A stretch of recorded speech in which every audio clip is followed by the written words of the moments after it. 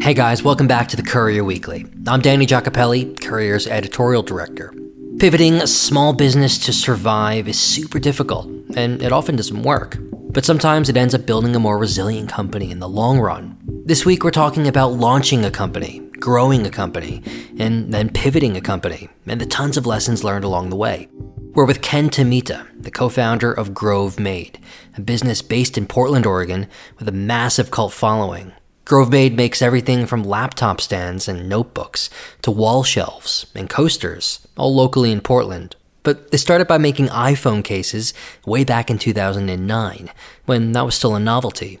As Ken tells it, the decade since then has been one of huge ups and downs, big successes, and then epic fails, and almost running out of cash and going under. So sit back to hear the whole story right now. Here's Ken. In the beginning, after a meandering path, somehow I ended up as an independent furniture maker. I was designing and making custom furniture, one-off pieces. That career was a lot of fun, but also really challenging around 2009, right? That's when the recession hit and construction in particular got hit really hard. But I had moved into a new wood shop, and by total chance, there was this really interesting dude that lived across the street in this really beat-up house. So imagine this house that's surrounded by industrial buildings. Those holdovers, sometimes you find these little rundown houses. You called it the Fight Club house. Exactly. That's what it looked like. There was this guy, Joe Mansfield, who was living there with a bunch of his friends. And what was really bizarre is he was running a laser business out of one of the bedrooms. Immediately, I was excited. We moved to this industrial area. It's kind of lifeless. And he was really excited too, because all the other businesses were like vacuum repair places, you know? So we became instant friends. And for a couple of years, I was running my business. He was running his. And literally every day we'd hang out, jam on ideas. We'd throw this football, which we still have, around on the street, figuratively and literally tossing ideas back and forth. And, most of the time it was just talking and fun, and we'd go back to work. But he had this idea. He really thought the iPhone was going to go big. I didn't, which is really funny. Like, I remember using the first iPhone. I was trying to call somebody and trying to use the touch screen to dial a phone number. Like I couldn't get it. It kept on pushing the wrong buttons. I was like, this is never going to take off, which obviously I was very wrong. I think I still have mine. If not the first, then maybe the second one. But it's just like a completely different beast from what you have now. I mean, I have the 11 Pro now. It's just like a different machine. So he was kind of like the visionary guy, and I was like the craftsman, if you really want to like put us in boxes. He kept talking about how the iPhone's going to be huge. And when the iPhone 3 came out, he was pushing out even more. He's like, this is big, guys. He's like, we should do something for this iPhone. He really wanted to do a wooden case, which only one other company had been doing. And he realized that they weren't really at scale. It was really expensive and fragile. What he wanted to do was combine it with his new business idea. So about a year prior, he had started a business laser engraving moleskins. And that had pivoted to laser engraving leather covers for moleskins. But it was this whole model of putting artist work on creative tools that people use. He wanted to put laser engraved art on a wood iPhone case. And he looked around for all these people to build it for him, and factories, and nobody wanted to do it. They were scared. I was kind of starting to get bored with my career, actually. It was plateauing. I was like, hey, let's do it together. I want to take on that challenge. Both of us were kind of at this stage where we had started businesses that were moderately successful. We had very little fear. I realize now from being naive, we didn't know what we don't know. That's classic. I bought a CNC milling machine, and we hired this guy, Chris Rizzo, as a consultant to teach us how to use it. We went on this adventure to try to make a wood case for the iPhone 3. And these machines are like gigantic, complex machines, right? Yeah, they're about $75,000 US. Nothing like the work I had done. I knew traditional woodworking, and this is computers, machining, programming. We definitely wouldn't have the courage if we didn't find that right person to teach us. So this guy, Chris Rizzo, was really instrumental. He was kind of a go-getter, and he really encouraged us that we could do it, where everybody else is kind of shying away from the challenge. I think most people, most businesses, they do their thing, right? And they don't want to do really hard things because it's hard to make it doing that really hard things. But some people think a little differently, right? So we met the right guy, and we started developing this thing. It took about 9 months to develop the first iPhone 3 case. And do you remember it was round? Apple uses really weird geometry. So one of the key mistakes we made is instead of having it 3D scanned, we tried to kind of measure it with calipers and try to get something that friction fit, which took forever. So 9 months in, we finally developed this case. And do you remember when the Apple engineer lost an iPhone 4 at a bar? So this is back in the day when like leaks never happened at Apple, where Steve Jobs was ruling with an iron fist. And that was a big deal back then. This is 2010. And basically what happened is the day we launched our iPhone 3 case, that hit the news and nobody cared about iPhone 3s. Everybody was thinking about iPhone 4s. Literally the same day you launched your website. Yeah. So like epic fail, basically. I'd love to be a fly on the wall in that meeting where you guys realized what just happened. Yeah, it was a terrible feeling, man. Our product was a flop. Turned out to be kind of a blessing in disguise because we had no idea what we were doing. And the case we had designed was almost impossible to make. And we probably would have lost money on each unit. So we wouldn't be talking today if that hadn't failed, because I would have gone bankrupt 10 years ago. We sulked for a day or so, but then we turned it around. Like, hey, how can you turn this into opportunity? Well, now we know what the iPhone 4 looks like. So we started engineering a case for the iPhone 4. And when the iPhone 4 came out, boom, we had a product. We had made a physical prototype based off what we thought it was. But of course, we didn't have the actual phone, so we didn't know if it fit. But we photoshopped an iPhone 4 in, and we put it online. And back in the day, that was kind of revolutionary. This is pre-Kickstarter. And people didn't sell things that didn't exist, which we just did. We just went for it, and it blew up. Right time, right place. We got on a couple big blogs like Gizmodo, and it just blew up overnight to thousands of orders. How are you able to meet that demand? Do you have to bring in some more resources for production? Okay, the first step was we didn't have a product, a functioning product. So I remember I was in line to buy an iPhone just like everyone else, and my phone was set to give an alert every time we got a sale, because we get like 2 a day. And then it was just going bing, bing, bing, bing, bing. And at first it was exciting, and then it started picking up pace to where it was like, oh no, like what have we done? Wait, and you haven't even gotten your hands on the actual phone yet. Yeah, exactly. One thing people always ask is, hey, do the phone makers give you the specs? And the answer is no for Apple, at least. They don't even give it to the huge companies. So all these case companies, they're like getting the phone as soon as possible, going back to the prototyping shop, making tweaks to make sure it fits. Because Apple wants you to buy from Apple itself. Exactly. They have a, what do you call it? Near monopoly market edge. That's a different conversation. Certainly they have power there. Yeah, that was really intimidating, selling thousands and not having a product. That was the most stressed out I've ever been in my life. So every night I woke up probably at 7, got to work. We'd work all day and past midnight every day until we figured this thing out. And there were unforeseen challenges, technical issues, and also I had never done this before. It's not a great time to learn. So we had thousands of customers waiting, and the pressure was on us to deliver. And we did pull it off. We did figure the case out. And then challenge 2 is what you just mentioned. How do we produce these? Because we were the manufacturer. And I had no experience in manufacturing at scale. I was used to making things one at a time. I had never managed anyone besides one employee. So that was extremely challenging in a different way. More on the culture, HR, management side, which is a big deal once the company starts scaling. So suddenly we had to have 20 to 30 people, and we were hiring like crazy. Friends of friends. We hired my friend's brother who went to Reed College, and then suddenly we were hiring all his friends. So we had all these Reed College kids. To do what, though? To do production. That's where Steve Jobs dropped out of, actually. Oh, did he?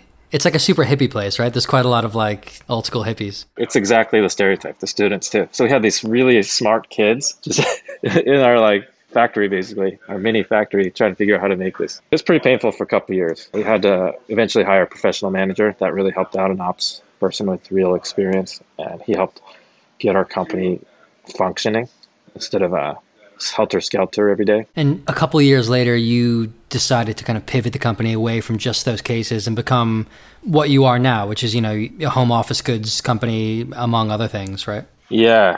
So luckily, Joe and we both saw that we were riding on the shoulders of Apple, and this business model was really flawed. We were tied to somebody else's product. So the whole time, the business plan was not to become a case company. It was, hey, let's use this to catapult us to some sort of scale where we can do whatever we want and make cool stuff, and it'll sell. It turned out to be much harder to do that than we thought, but that was the vision. So we already knew that we weren't going to stay in cases. So about 2012 to 2014, the case business has really taken off worldwide. Everybody's jumping in. Everybody's telling us, why aren't you in Android? You should be doing Android. We didn't.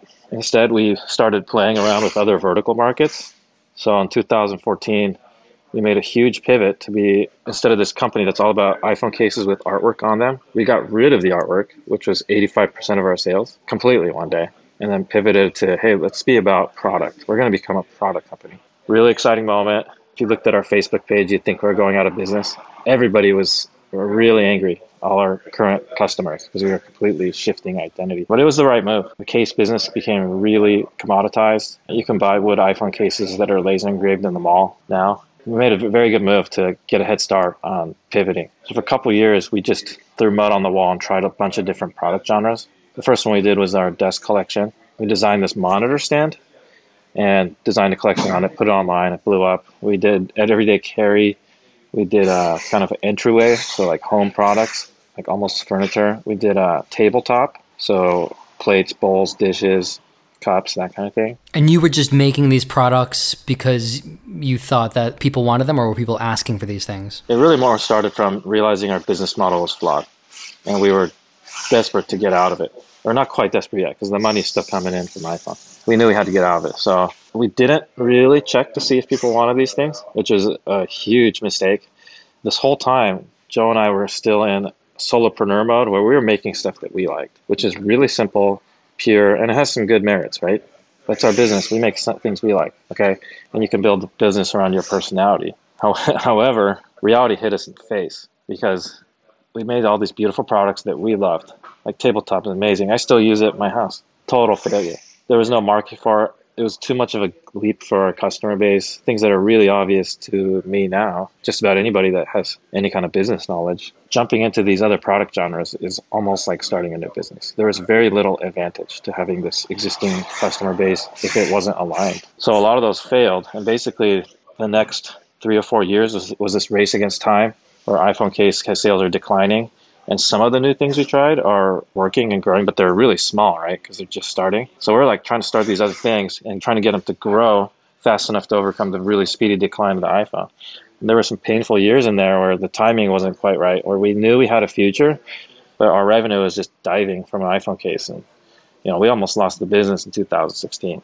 We were like inches away kind of level from running out of cash. Did you take out a last minute loan or something like that, or you just managed to make enough sales to survive? Well, what was really painful about those mistakes or the unfortunate timing is we were losing gobloads of money and cash went to zero, but I had about $165K in credit that we could borrow from. So we were borrowing from that. And then we had a line of credit that was $200K or so. So we were borrowing against all that and got to very little liquidity left. And the way we turned the company around, unfortunately, it was to cut costs. The reason we lost so much money is we were really hell-bent on not laying people off. We were trying to grow out of it with more sales, and we blew a ton of money on marketing, almost panicking. Let's do this, let's do this, let's do this, let's just increase our sales. Most of it failed, and it made us bleed even faster, right? Eventually, it got to the point where I got some really good advice from a mentor who said, you know what, you just got to stop losing money. Like when you're losing that much money, it's almost impossible to think with a clear head, to think strategically, to make good decisions. You got to just get the company structured where you're not losing money. So that's what we did. We had to lay off half the team, and that was a big surprise for everyone, which is a huge failure on my part. People should know that stuff's coming, I think it's inevitable in business sometimes, but there's a way to do it. Being rookies, we didn't really do it that well. So it was a rough time, both on the people side and financially. But you know what? We got the company to where it wasn't losing money. We just shrank, and then slowly we rebuilt. And last year we became pretty close size to what we used to be, but with very little iPhone case. And then this year, about 4 months ago, we sold our last iPhone case. We just cut it off, which is an amazing feeling to completely pivot our business to workspace, which is what we're focused on now. A symbolic moment, I guess, for you after a decade of making them. Yeah, I mean, obviously right now, during COVID, most people who can are working from home. So how has that affected you? Have you had to ramp up production again, hire more people in? So for us, last year I started feeling pretty good about where our business is going. We were a really niche company in an area that people were neglecting. And that was kind of a deliberate strategic decision on our part to really focus on home office users. Basically, everybody else is ignoring it because it was a really small market. And most of the money in that world is in contract, actually. It's in business sales where you might sell like 300 desks to Facebook or something like that. So that's where all the big money goes. And we were feeling pretty good about slow and steady growth. But COVID hit. And temporarily, we're seeing a pretty big spike in sales. But overall, I think it's more of a threat to our business because suddenly it's the same game again, where we're in shark-infested waters. tons of new companies are launching, offering standing desks, desk accessories. Exactly. So everybody else is pivoting into what we were doing, and we were pretty much alone in that position. So over the long haul, it's going to get really competitive and challenging. But temporarily, yeah, we're seeing a pretty big surge in demand, and challenge became, how do we produce all these? We did something I thought would never happen. It never even crossed my mind, and I really doubt it's taught in business schools, is where our sales are going skyrocketing, and we were laying people off for COVID safety, because we do manufacturing and we have to watch out for the safety of our team, right? And we're always going to err a little bit more conservative because that's kind of our culture. It's people first. So I never thought that scenario would happen, where our sales are going up so much and then we're laying off like 4 people. It's like, what? How does that happen? And I imagine you're in an industry where, people can't produce and manufacture in their homes, right? I mean, they have to be at a physical facility. So now the challenge was, okay, first level challenge is supply chain was totally disrupted. Companies that are providing raw materials for us, they were either shut down from government orders or whatever. And international too. We get supplies from a few things from China, a few things from Portugal, further out in our supply chain. Those got really disrupted. So that was challenge 1. Then challenge 2 is, how do we scale to meet demand if we can't add people? So we capped our team number at a certain number based on kind of the square footage of our building and what I think is reasonably safe. And then we'd have to just deal with that limitation. So that meant pivoting to outsourcing a lot more, which we actually aren't very good at historically, because we're a manufacturer. So we're used to working really vertically integrated, and that's how everything runs. So suddenly when we have to outsource things, it's clunky. Basically, we enjoyed all these advantages of being vertically integrated. So when suddenly you have to outsource, we're like everybody else. It's hard. The communication, the precision of manufacturing drawings, and you have to get things right, and the testing and all that stuff. Usually we just go and everybody's right here in this building and we can adapt on the fly.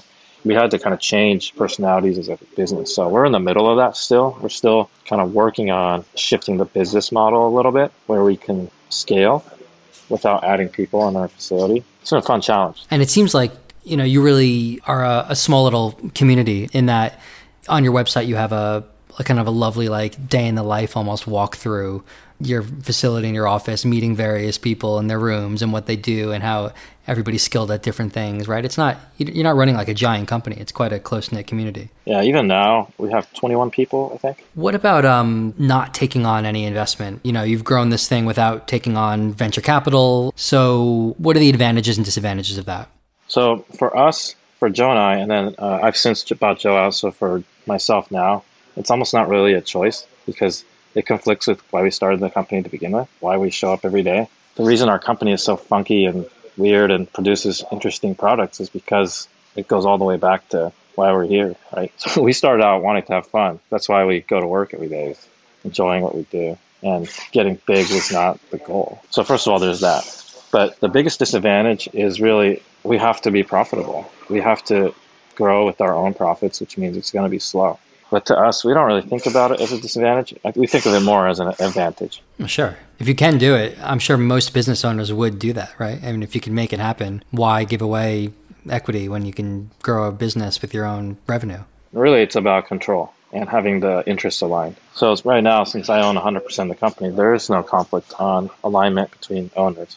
Inevitably, if you have investors, they deserve a return. That's the point. Sometimes that's not the priority here. What would we do if we had somebody that was their priority? There would be tension there and it would affect our decisions. So I think it's a huge advantage strategically, but in a kind of a subtle way, because it allows us to take unique positions, actually have limited potential. So the way we position ourselves in the market, if somebody wanted huge returns, they wouldn't allow this, because we're going after these really small niches. So we can be really good at providing products to a really specific segment, but it's limited, right? Because we're so focused. Somebody else, if you had 100x aspirations, they'd be like, no, we got to go into all these. We might be able to with their funds, but it also introduces a situation where you're not differentiated. And obviously the risks go up. And I think fundamentally the way, especially venture capital works, they expect that and they expect companies to fail. So suddenly, the possibility of our company just disappearing someday just skyrockets, right? Yeah, you're just one in a large portfolio of companies, and you might be one of the bets that wins or one of the ones that just, we'll write it off.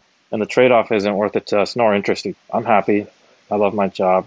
Our company is a great company for the people that are here. And sometimes I do feel like we need to be a little bit bigger because there can be challenges financially when you're at an awkward size. But we don't have aspirations to be gigantic. We want to have a strong company where we can make great products and have a team that enjoys their work, and have a strong business model that's, we need to be profitable, but we don't need to be big. And your customers are really obsessed with what you make too. I mean, what advice would you give to founders of new businesses who are trying to foster that sort of, customer loyalty? I think it's just differentiation. For a while, I think you could do that with brand, but now everybody has strong brands.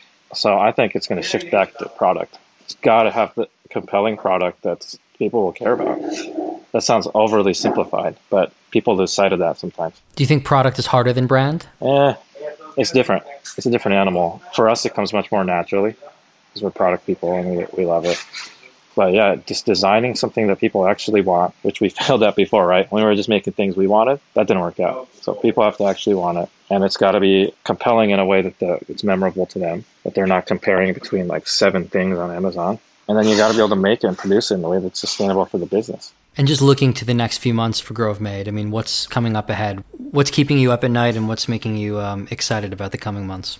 Well, we're growing, which is a nice problem to have. So figuring out how to do that in a healthy way so we don't get upside down in terms of cash flow. Right now, because of COVID, we've hit the gas pedal on production capacity. And now it's some of the other departments are out of sync. So that's what I'm thinking about a lot is how can we get back to smooth, where the business is running smooth the way it should be instead of everything is helter-skelter. We call that wartime, and you can't be in wartime forever. That's not healthy for the staff or for the business. And that's it this week. As always, if you've got any questions, just get me at Daniel@couriermedia.co. The Courier Weekly is back again next Friday. Thanks for tuning in.